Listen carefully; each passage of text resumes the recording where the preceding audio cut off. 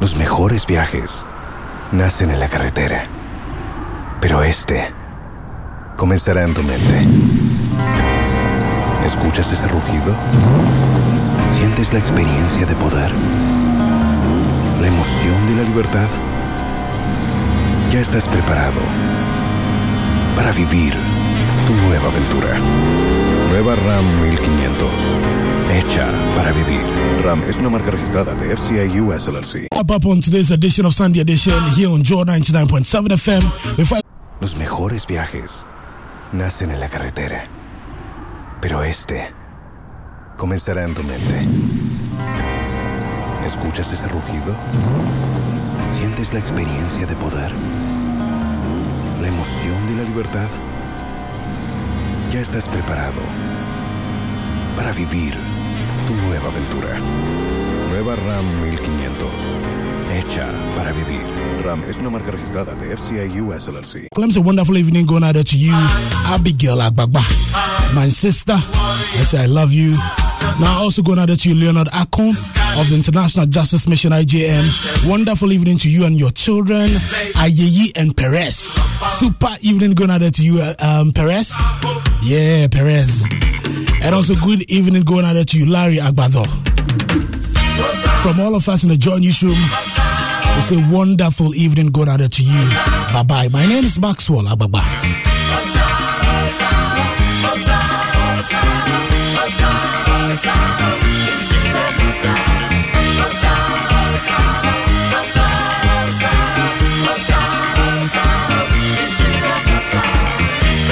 Searching, sitting on their own.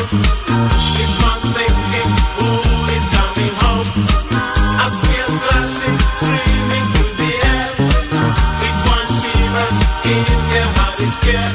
The vultures fly, the wind is high, the warrior fights.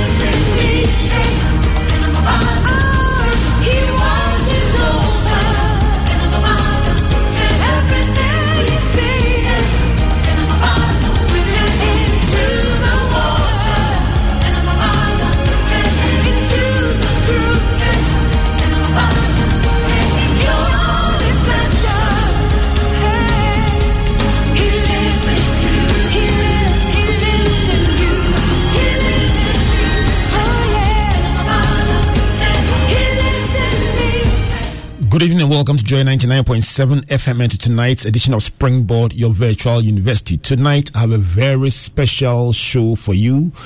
Let's start from the book of 1 Thessalonians chapter 5 verse 24 that says, faithful is he who has called you, who also will do it. And why is that verse important? Let me start with birthday dedications to Sewa Akoto. Yes, Sewa Akoto, you celebrate your 40th birthday and we join Inshira and the whole family to thank God for your life. Also to Eva Menz of the Ministry of Finance. It's your birthday today. Enjoy it as well. My name is Albert Okran and I'm doing this with the support of the Virtual Academic Board, chaired by Comfort and featuring Matthew, Priscilla, Amos, Jojo, and Emmanuel. Tonight, we matriculate you into a brilliant week where your dreams will come true in the areas of career, finance, talent, relationships, education, health, and emotional well-being. Springboard is brought to you by Legacy and Legacy and your superstation Joy 99.7 FM. This broadcast is made possible by our partners working with us all year through MTN Pulse Just Be, the Enterprise Group, Enterprise Your Advantage, UMB Bank, UMB Speed Up, DigiBank Let's Go, and the Access Pension Trust, your reliable partner in pensions. A good evening to our friends at the Graphic Business for being our print media partner. Thank you to you all out there for joining us here on Springboard, your virtual university. So in the middle of March this year, COVID-19 hit the shores of Ghana and changed our lives in a remarkable way. And a lot of discussion has been held about the statistics, infection rates, death rates, etc. But today, we switch the button to the other side. We go behind the scenes and celebrate the professionals who make life easy for all of us. So we turn our attention off the regular discussions about whether we are doing enough in the fight and say thank you to those who have laid their lives on the line, those whose families have lent them to us, as it were, to ensure that we live and do not die. We say, listen, we want to celebrate you for what you do, we want to appreciate you for what you do. Tell us what goes on behind the scenes. And in building up to this program, we found out some amazing stories about people leaving home and being away from home for a month. Husbands having to ask their families to vacate the house because of the risk involved. It's such an amazing discussion, and we have 6 healthcare professionals helping us to appreciate the various dynamics. And so tonight, if you know somebody who should be listening and is not listening, call them to tune in, because this promises to be very special. Ahead of that, this afternoon, we asked you to send names of medical practitioners you want to celebrate, and we have almost 400 of them lined up. How do we celebrate 400 people? But the names are still flowing in by the minute. That just tells us that people appreciate what health professionals are doing. So tonight is our day. It's the day for the health professionals, celebrating you, appreciating you, but also asking you to help us to understand what goes on behind the scenes. Let me start by bringing on the Core Minute. And the Core Minute gives you an update on the core program that we are running here at Springboard in partnership with the MasterCard Foundation and Solidaridad.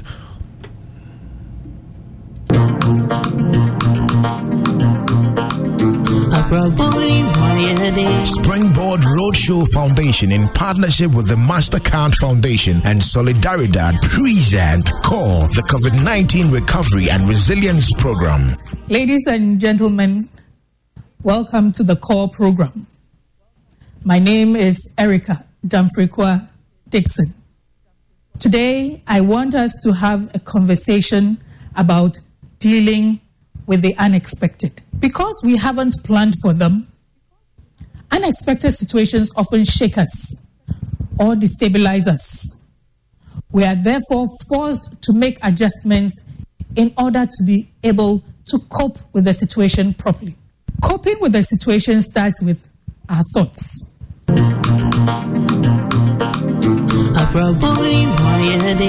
presentation of CORE, the COVID-19 Recovery and Resilience Program.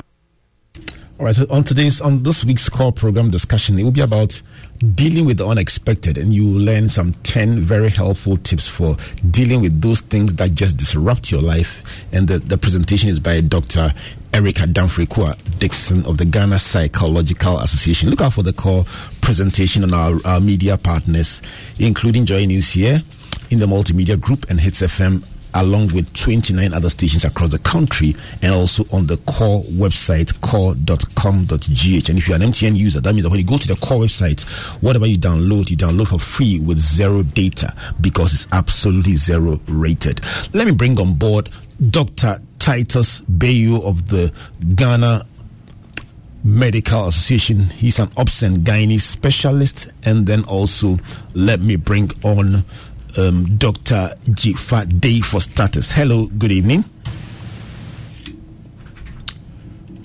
Hello, good evening. All right, so I don't have them yet on the line. Let me swing over to my other line and bring on board Dr. Radha Hackman. Dr. Hackman, good evening. Radha, you are coming on soon. All right. I can hear you. Hello, Dr. Radha Hackman. Good evening. Good evening. Thank you. Let me start by saying... Is this Albert? It's Albert, yes, Radha. Let me start by saying a big thank you to you on behalf of our listeners for your amazing contribution to this fight against COVID. But let's start with how you got involved and the picture from the front line, Radha. Whoa. First of all, I'm a general practitioner. I own and work a private practice in Accra called Dua Clinic. It's an asylum down. So back in January, when I think, the whole COVID thing started in December, I wasn't paying too much attention then because my son was getting married in the first week of January. So it was after the wedding, I think maybe towards the end of the first week in January, that I really got, should I say, in tune with what was happening in the rest of the world. So I remember the first Ghana Health Service alert, or information from Ghana Health Service was sometime in the middle of January, and just about then I decided to do a bit of education on Facebook. That's my favorite platform for doing that. So I started, reading around the subject and then telling people what signs and symptoms to look out for and what to do to prevent it. And about then, my clinic is already involved in taking nasal and oral, nose and throat swabs, let me put it, in a more easy to understand manner. Nose and throat swabs for influenza in Accra. This is something we've done since H1N1, in 2009. So we continued to do that. The case definition then was if anybody with flu symptoms had a temperature of 38 degrees and higher, to take swabs from the nose and swabs from the throat and send them to Noguchi for testing. So we got involved in the whole testing thing sometime in January. I remember towards the end of January, WHO declared it, a pandemic of international importance or something along those lines. So we've continued swabbing for COVID testing since then to date. Dr. Hackman, let me find out from you, how much disruption has your life experienced in this year in particular, in your practice, as a result of this pandemic? Oh, it's been totally different. Totally different. I think things changed around March when we diagnosed, or when Ghana got our first 2 cases of COVID. And I think that led to quite a bit of panic, and eventually that led to some restrictions on our movements, social distancing. All these were new buzzwords, social distancing. And I think towards the end of March was when visitors into the country were quarantined. And that led to the lockdown of Accra and Kumasi. So people were quite scared to come to the clinic. So the waiting room completely emptied. There was almost nobody in the waiting room. We'd see one or two people because people were just too scared to come to the clinic. And even if they did, it was just to pick up medicines. But you see, around this time, we were supposed to, visitors who had come into the country from the 3rd of March were supposed to get tested for COVID. And those who tested positive had some contact tracing done around them. So the clinic was empty inside, but outside where we did took swabs for testing, that was very busy. We had quite a few people coming in every day to test.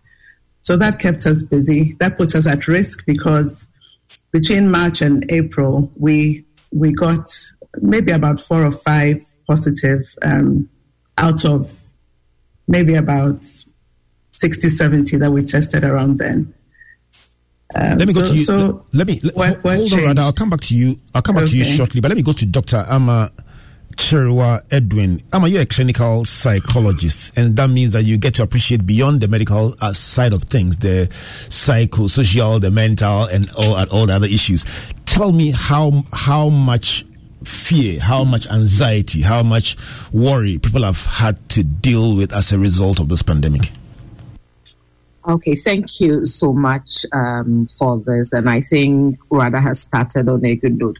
For me, I can tell you about the fear by telling you about how I got involved in this. My involvement started on the 7th of February when I got a call from the Ministry of Foreign Affairs and Regional Integration that I should expect a call from Ghana's ambassador in Beijing because the students had been agitating and they wanted me to help calm down. So from then on, in fact, when I started, it was easier because the students the plan was they were going to be evacuated. And then the plan changed, if you remember. So a lot of them were angry. You had students in Wuhan and Hubei province, and even the larger country as a whole, who would tell you about being in their hostel and seeing bodies, because most of the people I dealt with, or those who had a lot of issues, were medical students. The medical schools are just like maybe Kolibu, where it's on the hospital, your hostel is on the hospital, and they could see things. So fear was one thing. The fact that this thing is real. They see bodies. They didn't believe the numbers that were being reported because they thought that if it was that, they shouldn't. At least one facility alone, you shouldn't see so many bodies being carried out. Eventually, that access was blocked. But fear was a huge thing. The sense of helplessness, because initially we were expecting to come home. Now you're telling us we can't come. This is the epicenter of it. Do you care about us? Do you really know what we are going through? You feel helpless. They had panic attacks. They couldn't sleep. Then anger. Oh, anger. I remember one student, I was on the phone, or not phone, WhatsApp, WeChat for 3 hours at a time, because he was so angry, he was so upset, he was so agitated. And being a medical student who was in a clinical year, he understood the basic sciences and he understood the clinical picture. So the fear was very real. But up till the middle of March, it was mainly that. And I remember waking up on Friday, the 13th of March, and my husband's like, we've got 2.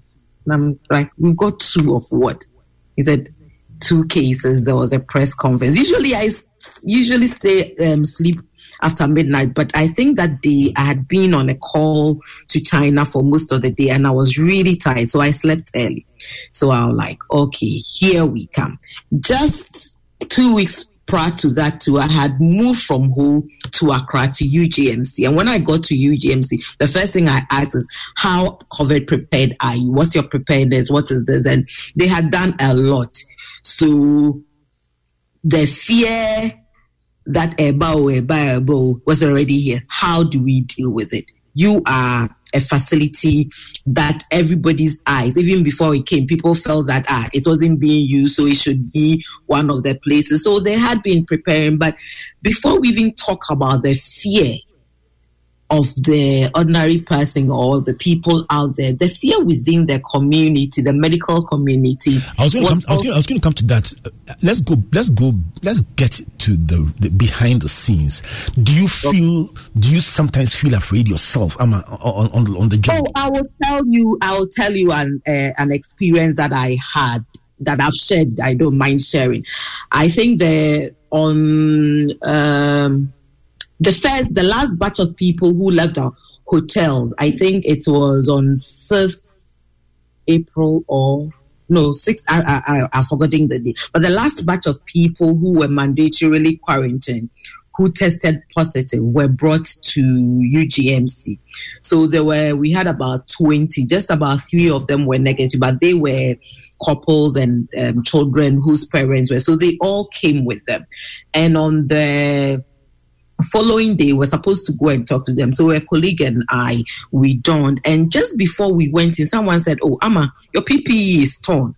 I wanted to go and change it, but someone said, "Oh, you're just going to talk to the people for 15 minutes and it's just the lower part, so go in." And I own it. I decided to go in. Nobody forced me.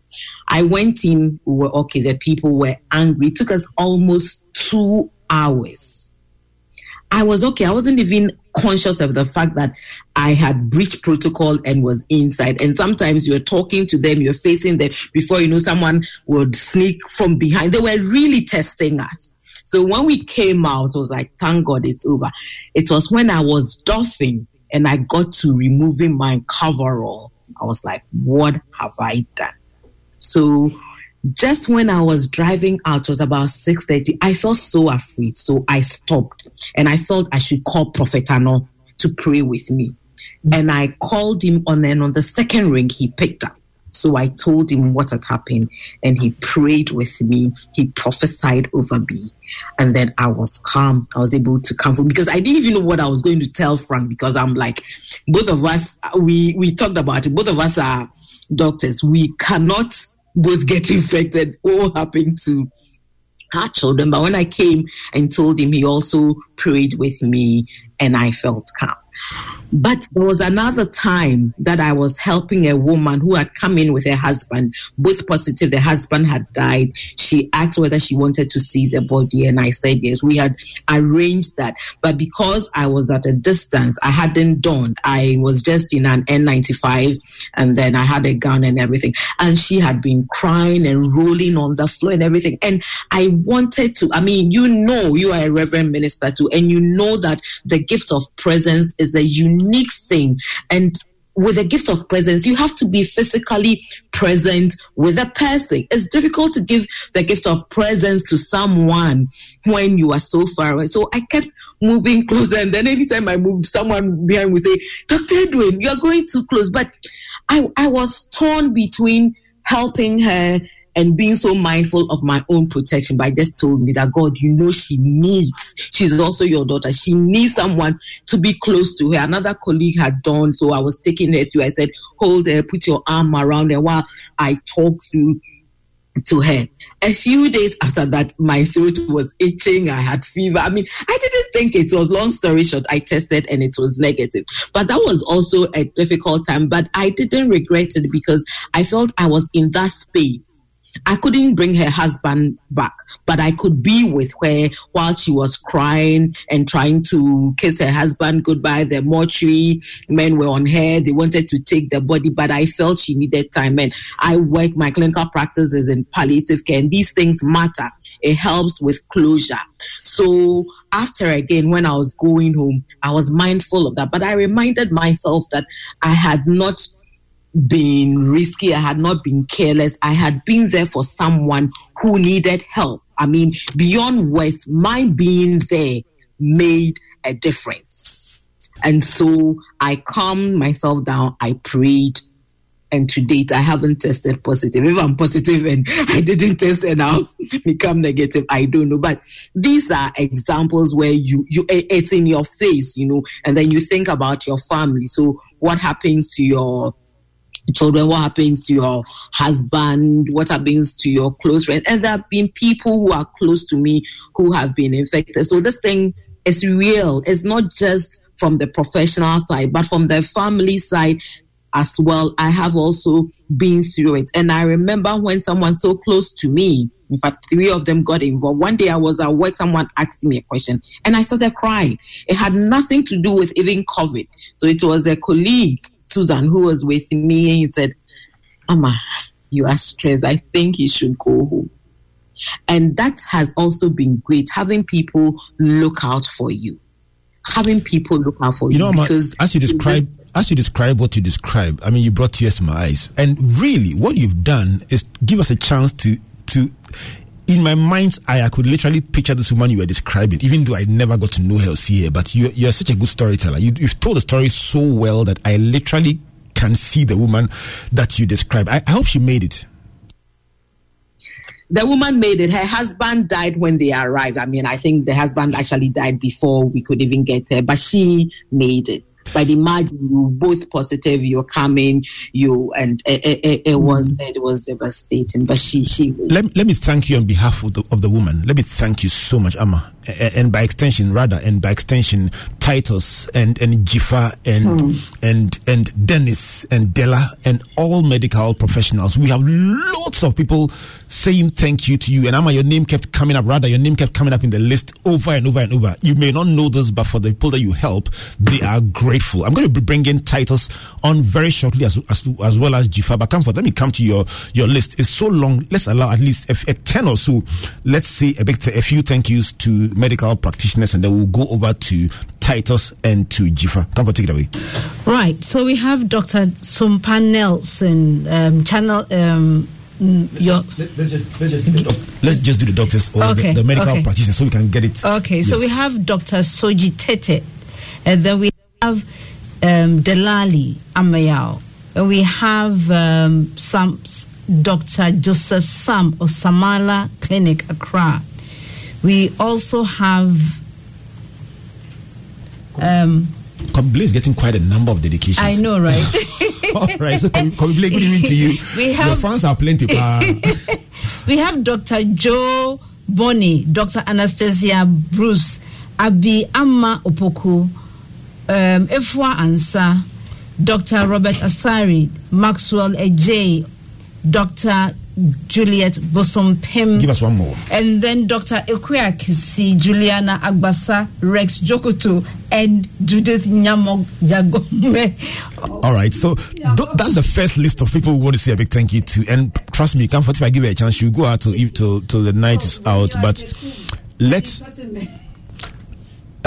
go over to Jifa Day, who has a very interesting story about how she's managing her family in this very interesting situation. Hello, Jifa. Good evening.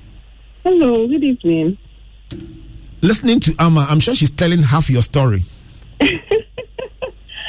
Well, I think we all have our unique stories. I think Amma is a superwoman. She's all over the place, helping so many centers.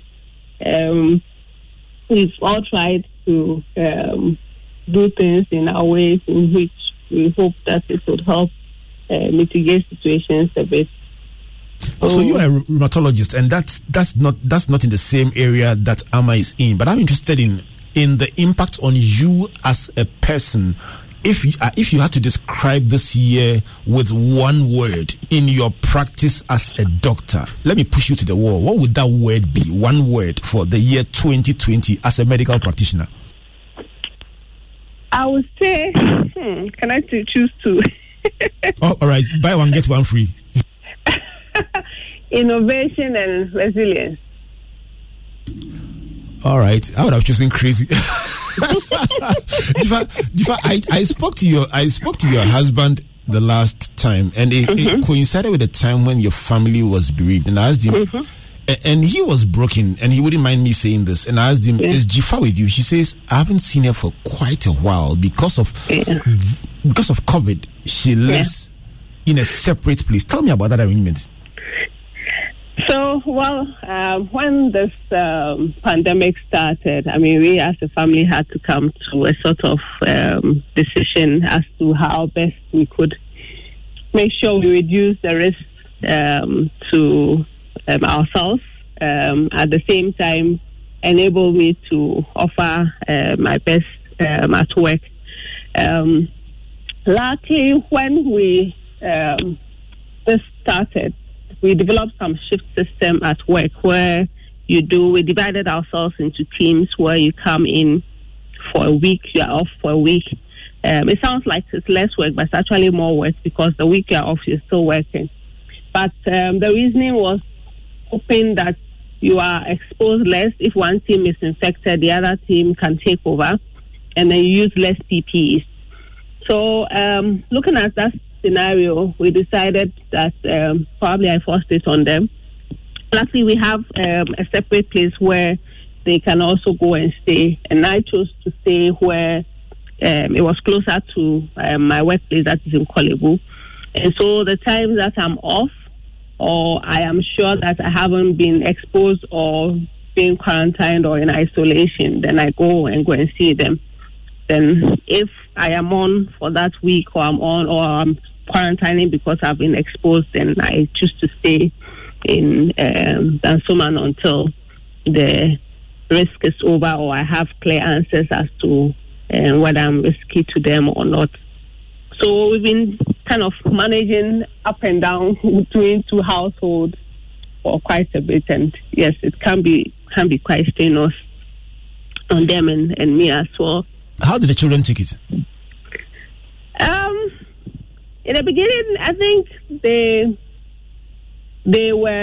always think that being a doctor is such a horrible thing. They don't think it's glamorous at all. But it's always been, you keep long hours, this work, I'm not going to do it. So I think apart from the last child who is interested in medicine, the rest are absolutely not interested because they don't think it's the lifestyle they want. But I think this pandemic exposed them to a new perspective that this is actually a risky job. They had never thought that it was risky to me or to them. So I think they got a little bit anxious and fearful. It had to take a lot of talking to reassuring them.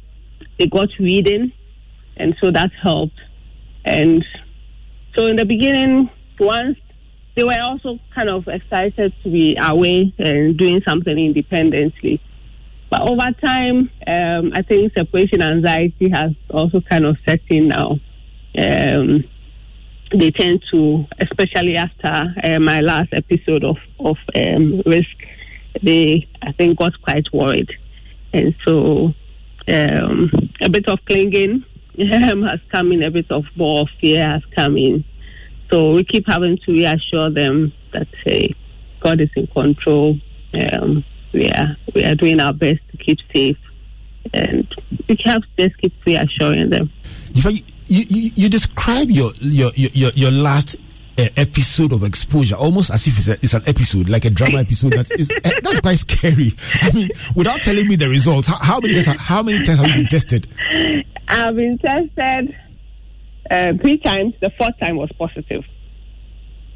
So that was my last exposure. In fact, that was the time I decided I wasn't going to test again.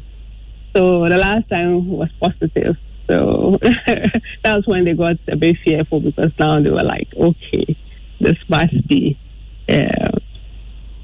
something. It was real now that something could happen, you know.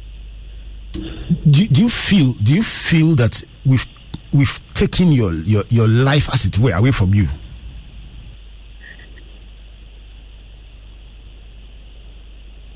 I think I wouldn't say it's taken my life away from me, but it's just brought the realization, the reality that this is what you really signed up for as a doctor. You cannot check your duty at this time because you've realized that this is the situation. I unfortunately lost a relative at the beginning of this pandemic because people were scared to see him, and so care was not as good as it should be. So early on in this, I made a conscious effort or decision that I would not let the collateral damage of this disease affect the care that I give to people who do not necessarily have COVID, but have other comorbid problems who also need the care that they have. So you still have to do your best. You have to examine the patient, even though you know that it is probably a potential patient. You have to do what you can to make sure that even if there's COVID, if there's not, am I managing this patient to give him the best chance that he or she would survive? So, yes, there's been a lot of disruption, but it is what we were called or signed up to do. And so we have to do it to the best of our ability. And I don't think it is only as doctors. There are a lot of people too who have been affected as well. You guys call it the Hippocratic Oath. Am I correct? Yes. So after all that you describe, the disruption in your own personal life, dealing with infection, dealing with losing a loved one because of fear people have of getting near a patient, resulting from either ignorance or just a general fear, and all that you describe, if you had to do it again, would you still be a doctor? I will still be a doctor. I will still be a doctor. Hopefully, COVID is just a few months out of the number of years that we can do other extraordinary things. I think it's also, people look at it as crazy, as you said, or a year where nothing is going on. But I think on reflection, there are a lot of good things that have come out of this situation as well. And I try to keep my eyes on those ones and see how best we can manage the situation. If I can say thank you enough on behalf of those that you lay your life on the line for, and trust me, the patients, the families, the people that you sacrifice for, they really do appreciate. And on behalf of Team SpringBoard, let's say a big thank you to you for lack of a better word, laying your life on the line for this country and for the people of this country. We celebrate you. Thank you so much. Stay on the line and let's cross over to a man who is always doing advocacy, but who is himself a practitioner, because many times you forget that he may be GME, but he also is a practitioner. Titus, good evening. Good evening, Albert, and good evening to my colleagues on the other line. Your colleagues have done a good job of giving us a picture of the situation with COVID. You share the same situation with Amma, where you are a doctor and your wife is also a doctor. Has your family had to go through some of these drastic measures that we just described? Yes, a different perspective, an interesting way. Somehow, my wife is expected.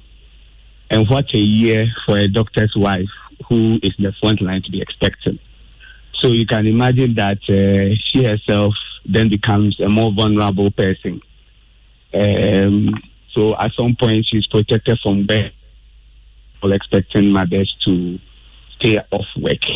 And then I now pose as an ever-present danger to her, because every day I still go to operate and come back. And so our life story is quite different. So anytime I come home, I have to go through a whole ritual of disinfection to minimize her risk. My kids called her the hand-washing police, and it goes beyond hand-washing. I have to disinfect my shoes. I have to undress at the right place. I have to take a shower. In fact, if I clear my throat while brushing my teeth, she says, "Hey, have you brought it home?" And that's how come. That's the kind of life we are leading now. Titus, are you able to decouple your work as? Help me again. Your role in the GMA. You are the vice. Is it the vice president?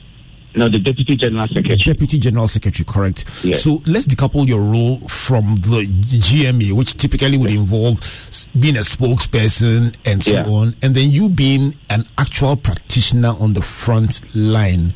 Do you? I asked them about fear. Do you personally also have your own fears? Abed, indeed, I do. In fact, I am one of the first people to have been really scared by this virus. Even before Ghana reported its first case, I think around the 6th of March, thereabout, I had a patient who had pre-planned to come to Ghana for a surgery and traveled from the U.S. to Ghana for the surgery. And when she arrived and we admitted her, it turned out that her temperature went very high and she was coming from a place with reported cases.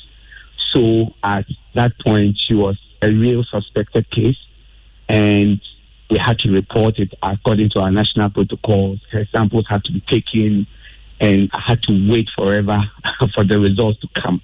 In fact, that night, I had to call Dr. Radha Hackman, who is on the line here, and in my point of distress, I've even spoken to Dr. Amma Edwin. And at this first case, which potentially was going to be the Ghana's first COVID case, because she's met all the criteria and was just coming to me for a gynae surgery. And while I came home, I usually drive to work with my wife. And when we met at the car, I was going to take her home as usual. I said, look, this is what's happening. I may just be making history as the first doctor to bring COVID to Ghana. She was like, what? So now she had to sit at the back of the car. She has to roll all windows down. I have to use a mask. She has to use a mask. And then we have to drive home. And then right from then, once we got into our compound, I had to be separated from the family. My kids wanted to come close. She said, no, don't get close. And we had to develop something we call an air hug, where we observe the social distancing and then show the gesture that we are hugging. And that's how I've been doing with my kids since then. So the fears are real. Just now I have a close member, a close working colleague tested positive, and I've been going through my mind, playing back to see my last encounter with a person. Is it within a period where I need to be tested? The public health people are assessing our risk. So yes, the fears are there, but as Dr. Day stated, this is what we've signed up for, and we just have to live by it. So as a surgeon, as a gynecologist for that matter, I've had my own encounters. Patients that we've had to have them being sampled every now and then you come to the realization, did you breach any protocol in this entire process? So yeah, those fears exist in my practice. Titus, let's talk about your faith in God. Has it been impacted by this experience you described? Yes, I think rather the impact has been positive.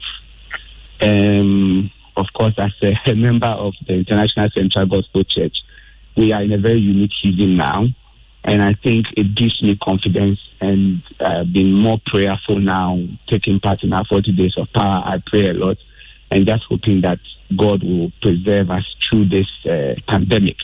But it has been, and I think the effect has been more positive, because you get to a point where you realize that basically you can't do anything but to just count on God. You observe all the protocols. And this is a disease you cannot even see the people who have it sometimes.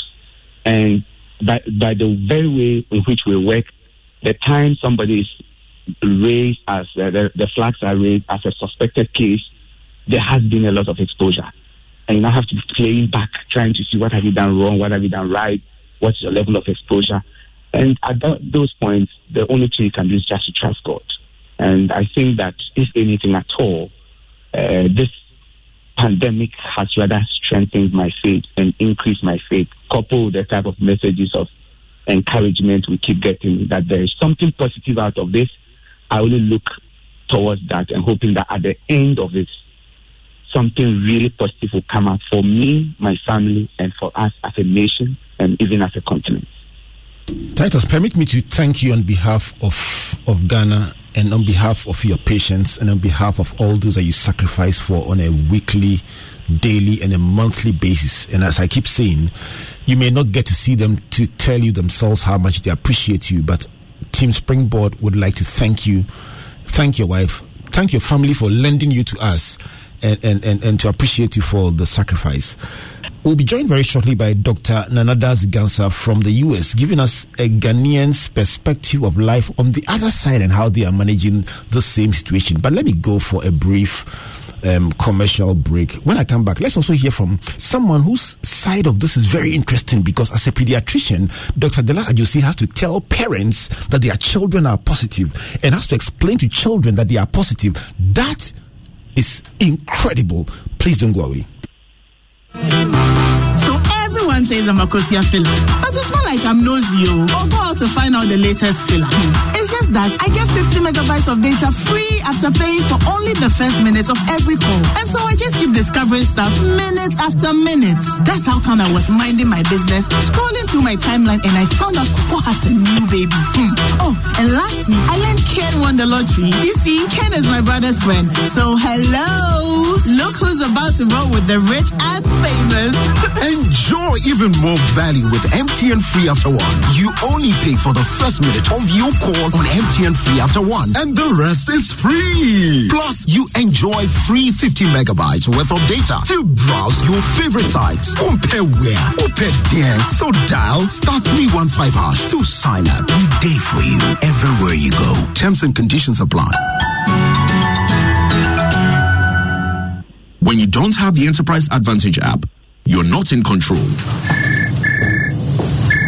Boss. Yes, Akwesi. I'm at where they sell the coats. What size do you like?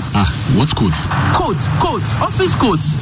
I said get me a quote. Quotation from Enterprise. What quote? Save yourself from the stress. Take advantage of the Enterprise Advantage app. Make your claims, check statements, request for a quote, and buy a policy from any of our subsidiaries. What's more, you can also get health tips, traffic information, find mechanic shops, and more on your Enterprise Advantage app. Download the Enterprise Advantage app on Google Play and Apple Store now. Here is to 95 years of trust. Enterprise, your advantage. UMB was established in 1972 as the premier bank for the corporate and private sector in Ghana. From our very beginning, as the only Ghanaian bank serving all categories of businesses, we set a standard for excellence and innovation over the past 45 years. We've built a financially healthy and strong bank, demonstrated our commitment to our customers and to growing businesses, and exhibited originality and innovation at every turn. At UMB, our focus is built around people, service, products, and technology.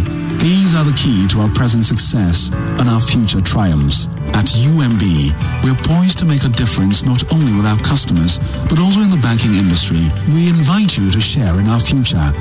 Our future starts now with you. How do you intend to sustain yourself when you retire? My children will take care of me when I'm retired. I am a professional. I can work till 80.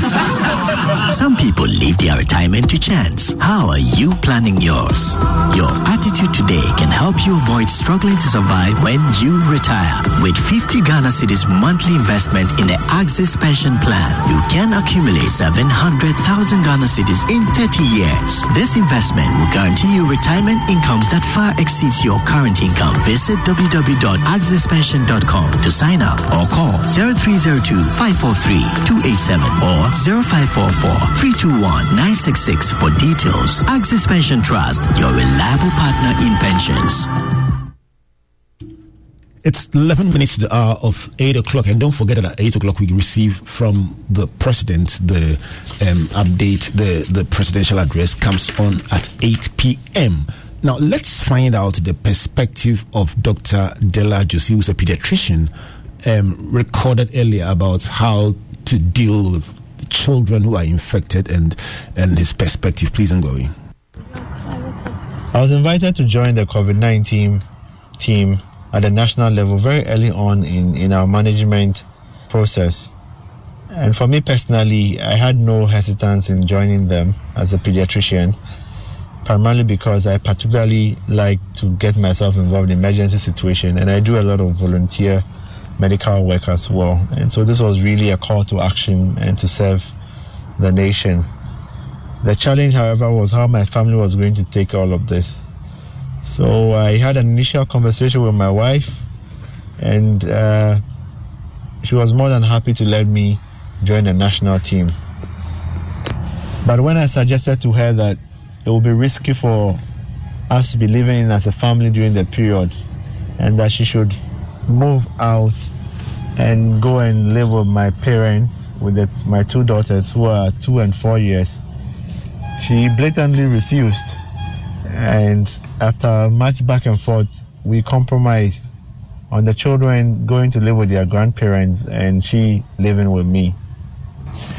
Life at the center has gone through some transformations, from the initial apprehensions to the excitement of being part of something very important.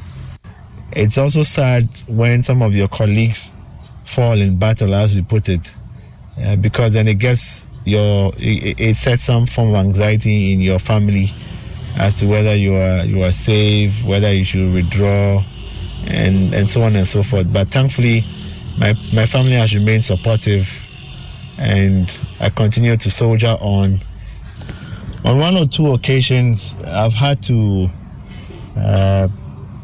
speak to parents on the phone about the COVID status of their children, and it's not been easy for the parents and for the whole home situation, especially when maybe one of the parents is infected, and then just maybe 1 or 2 of the kids are also infected. How it affects their family dynamics, and then also having to balance that with work and other related activities.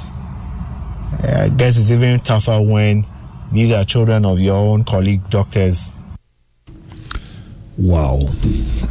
Dr. Della Ajus, I know you're listening from on duty tonight, but let me say a big thank you to you also for your sacrifice and your commitment. How do you tell a parent about their child's COVID status and the disruption it creates in the family? Children, part infected, part not infected. It's not easy. Let me cross over to Kentucky in the United States and bring on Dr. Nana Dazi-Gansa and find out if the things you described in Ghana are similar to the experience in the US. Dr. Gansa, give me a brief summary of your own experience and whether what we are seeing here is similar to what you are seeing in St. Joseph's Hospital in the US, in Kentucky. Albert, I just want to say it's just amazing listening to the experiences of all those doctors back at home. And I want to say congratulations and for the dedication with which they work. St. Joe's, thanks be to God, hasn't seen that sort of storm of patients other hospitals have seen, but we see our fair share. And the fear factor is real. I'll tell you a story that sort of illustrates it. It's lunchtime. I'm in the doctor's dining room, and a colleague comes over and sits across from me at the table. And he tells me, I really don't know what to do. And I said, what happened? He said, I saw a patient in the office 3 days ago, and we just got his COVID results back, and they are positive. And he's talking to me at that particular point in time. I lost all my appetite, and I just couldn't eat anymore. So there was a possibility I'd been infected. And then he was sitting across from me telling me this, not intentionally, but quite kind of distraught about what the possibility could be since he had young children. There I was across from him also, totally worried. To cut a long story short, he got tested and he was fine. But as long as you work in a hospital anywhere and you take care of COVID patients as a doctor, it doesn't matter what specialty you are at risk. And when you're an anesthesiologist like I am, and you have to intubate patients on a daily basis, and some of them are emergencies, some of them don't have their results back, and you are constantly in their face, putting a laryngoscope in their mouth, opening it, putting a tube down there, and you're doing this several times a day, you finish the day and you don't know whether you got it or not, and it's every day. So that fear thing, it's real. But you wake up every morning and you just go to work and you do it again, and you come back home and you do the air hug and you take a shower and you keep your distance and you hope you're fine. General, let me say a big thank you to you as well. Obviously, there's so much more that we'd like to explore, but next week we'll do a part 2 of this show and then also bring on board other health professionals to bring the perspective of the nurses, the pharmacists, the lab technicians, and it's going to be a very interesting journey as you try to understand Priscilla will lead that effort, because Priscilla, who is part of the SpringBoard team, is herself right at the front line, and she's a Chelsea supporter. And please, Priscilla, no matter what you say, after laughing at me last week, you are way behind us on the league table. But let's stick with medicine. Let me give the closing thoughts to 1 minute rather, and then let Dr. Edwin take us home on this journey. Rather, 1 minute, your closing thoughts to on this journey. Rather, 1 minute, your closing thoughts. Your closing thoughts on this subject matter that we've discussed in just a minute, please. Yeah, thanks, Albert. Well, now that we're seeing a lot more symptomatic cases, the fear is still there. I tell you, the fear is still there. For me, keeping myself and my staff safe remains my priority. Keeping my patients safe is also, a big priority of mine. Every time we test and we get a positive or we get positives, I personally do the calls myself to let them know that they're positive. It's not the easiest thing to do. Some take it very calmly. Others are quite, hysterical. But we get through it. We make sure that the district, team gets involved. They take over their management. We're in it, and I think we're in it for the long haul. My waiting room now has COVID patients. They come with flu symptoms. We test them. They're positive. So for me, it's almost a daily thing now. Right, let me say a big thank you to you. Let me say a big thank you to you for your sacrifice. We definitely will do this again, and there's so much more that we want to find out. And we are hoping that apart from appreciating you, getting to understand the life behind the scenes will help us, one, demystify the work that you do, just so people can understand the person behind the professional, and then hopefully ultimately also help fight stigma. So thank you so much for your contribution to this discussion, Radha. Thank you, Albert. Thanks for having me. And thanks for the sacrifice that you make on a daily basis. God bless you richly. Thank you. Dr. Edwin, you've had to at a point be calmed, so the calmer had to be calmed. What will be your closing thoughts in a minute, Dr. Ahmadin? What will be your closing thoughts in this discussion? We just have a minute to go. What will be your closing thoughts on this discussion as we look at behind the scenes and the medical practitioners and COVID-19? Okay, thank you. A lot of medical practitioners, doctors, nurses, pharmacists are giving their best. Unfortunately, many are also getting infected. Ghana has quite a number. The recorded case of healthcare workers in Ghana who have been infected on record now is 2,000, and 9 of them have died. And yet, we still go out there and give our best. Fear is part of life. What I would like to say is we shouldn't let fear paralyze us. And we should also look out for ourselves. People do. And I think one person I really want to say thank you to, who's been like an angel sent to me by God, is Dr. Susan Siabi of the UGMC. To know, that people are there looking out for each other. That buddy system is the way to go. Escuchas ese rugido. Sientes la experiencia de poder, la emoción de la libertad. Ya estás preparado para vivir tu nueva aventura. Nueva Ram 1500, hecha para vivir. Ram es una marca registrada de FCA US LLC. You shouldn't be isolated as a healthcare worker. And it is okay to feel overwhelmed. It is okay to feel, I'm afraid. Recognize your point and take time. Because if you don't and you realize that you are getting to the state where you can't function and you keep functioning, you're going to make mistakes and affect other people and infect other people in the process. So give off your best, but when you need to take time off and take care of us. Thank you so much, Dr. Edwin, and that's all time will permit us. I like the note on which you ended. And we want to say a big thank you to you, and God richly bless you as you stay on the front line and do your very best for God and for country. So a big thank you to all our professionals who have been with us today. Dr. Amachirewa Edwin, Dr. Titus Bayo, Dr. Jifade, and then Della Ajosi, and of course Rada Hackman and Dr. Joseph Nanadazigansa from the USA. Let's do this again next week in part 2 and explore more about the front line in the battle against COVID-19. My name is Albert Comfort. Could have done more about the appreciations, but definitely let's do that again next week. All right, so let's greet you, Dr. Nanai Chayao. You'll be on the... Escuchas ese rugido. Sientes la experiencia de poder, la emoción de la libertad. Ya estás preparado para vivir tu nueva aventura. Nueva Ram 1500, hecha para vivir. Ram es una marca registrada de FCA US LLC.